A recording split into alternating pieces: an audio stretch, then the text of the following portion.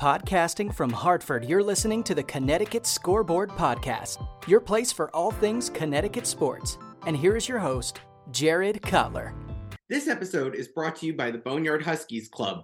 The Boneyard Huskies Club empowers UConn student athletes while providing UConn fans with access to exclusive community, utility, and rewards.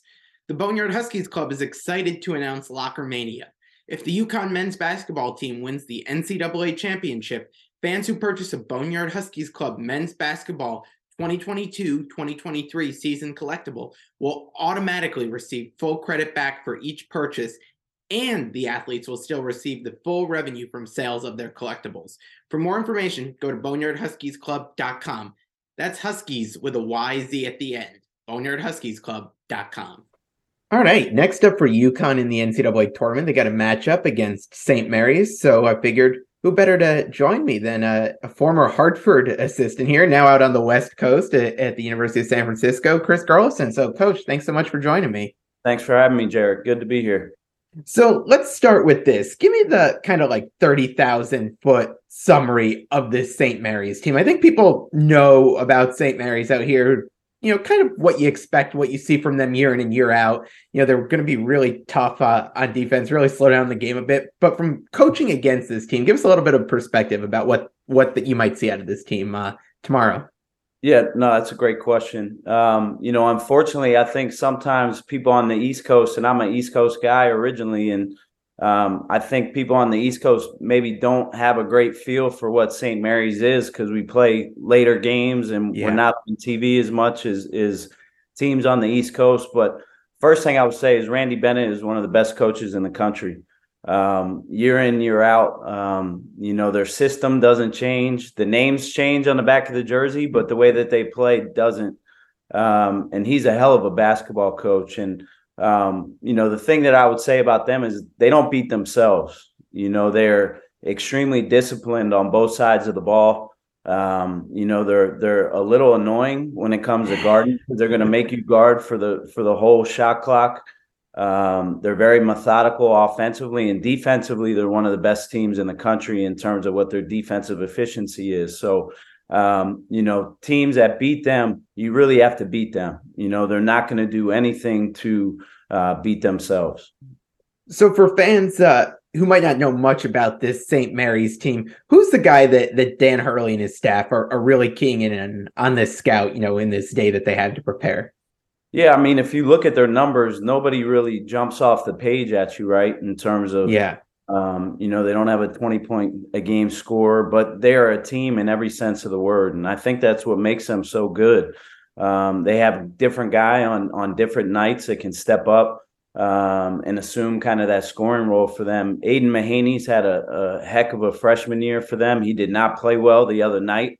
So I would expect he got into some foul trouble. I'd expect him to be probably a little bit more aggressive tomorrow. Logan Johnson, I think, is one of the best two-way players in college basketball with his ability to get downhill and score off the bounce, but also he's an elite defender.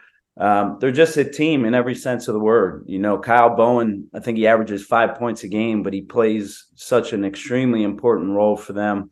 And they have great balance and some good depth. So I think it's going to be a collective game plan versus, trying to limit any singular guy for St. Mary's tomorrow night. I'm going to take a quick break from the interview to tell you about my friends at Martin Rosol's Meats. This fourth-generation Connecticut family business produces kielbasa, hot dogs, sausages, and deli meats using Martin Rosol's very own original recipes. Their products can be found in grocery stores, delis, restaurants, and hot dog stands throughout the state.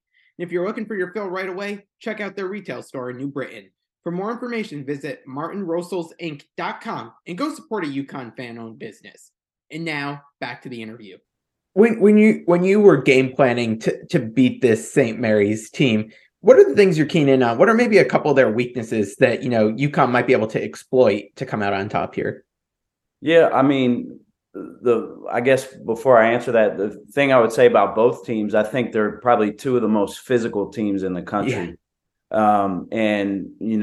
UConn definitely has the edge when it comes to athleticism, but St. Mary's is super physical. and they make it tough, on both sides of the ball. And so when we were game planning them, they're unique in that they're going to play probably some of the longest possessions offensively in college basketball. They play kind of a grinded out style.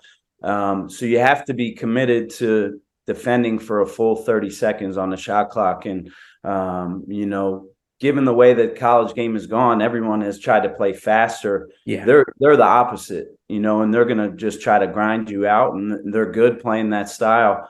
And that would be the biggest thing, is you just have to be committed to playing a full 30 seconds a defense and defending a lot of ball screens. They're not super complex in terms of how they play, but they're good when it comes to spacing and really sharing the ball. How tough is it to deal with a team that just wants to grind out a game with you for a full 40 minutes there?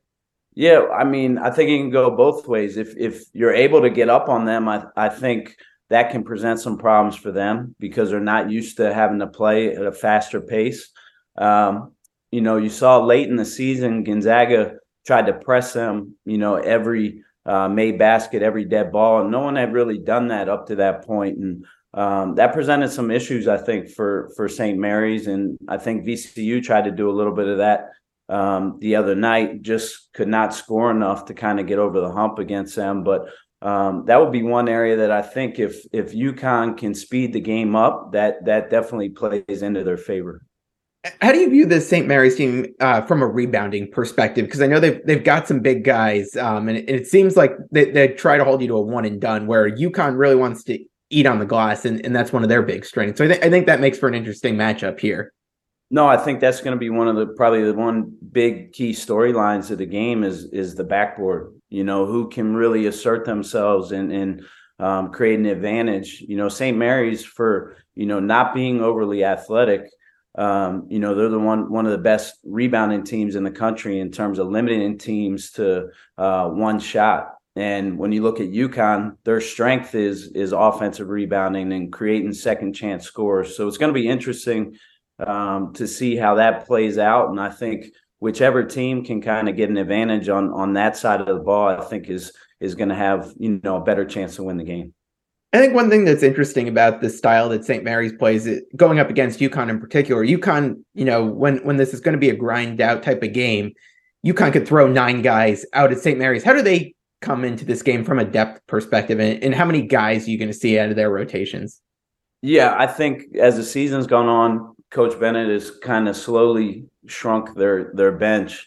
They have some guys who play key roles off the bench, but I would say from a depth standpoint, UConn definitely would have the advantage in terms of being able to roll out there probably more guys that are used to playing, meaningful minutes.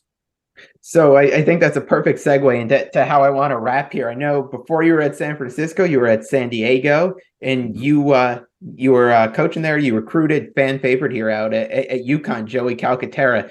Take us through what it was like watching Joey when you first saw him, whether it was in high school or early college days, and now seeing what he's been able to do at UConn. No, it's super cool to see. Number one, I'm just incredibly happy for him in his last year to be able to experience something like this. And I think it probably surprised a lot of people when he wound up going to UConn. And, selfishly speaking, I was thinking about trying to take him here at San Francisco last year. And, he comes from a great family. He, was a late bloomer coming out of high school. I think, he probably weighed 135, 140 pounds when he graduated high school, but he always played tougher than what maybe his weight and his physique suggested. And he's ultra competitive. So it's no wonder that he's been a really good addition at UConn, because I just think he fits the toughness piece, the competitive piece, and brings great maturity to that group. And so it's neat to see. I mean, every time I have a chance to tune into a UConn game just to watch and support him, I'm going to do it.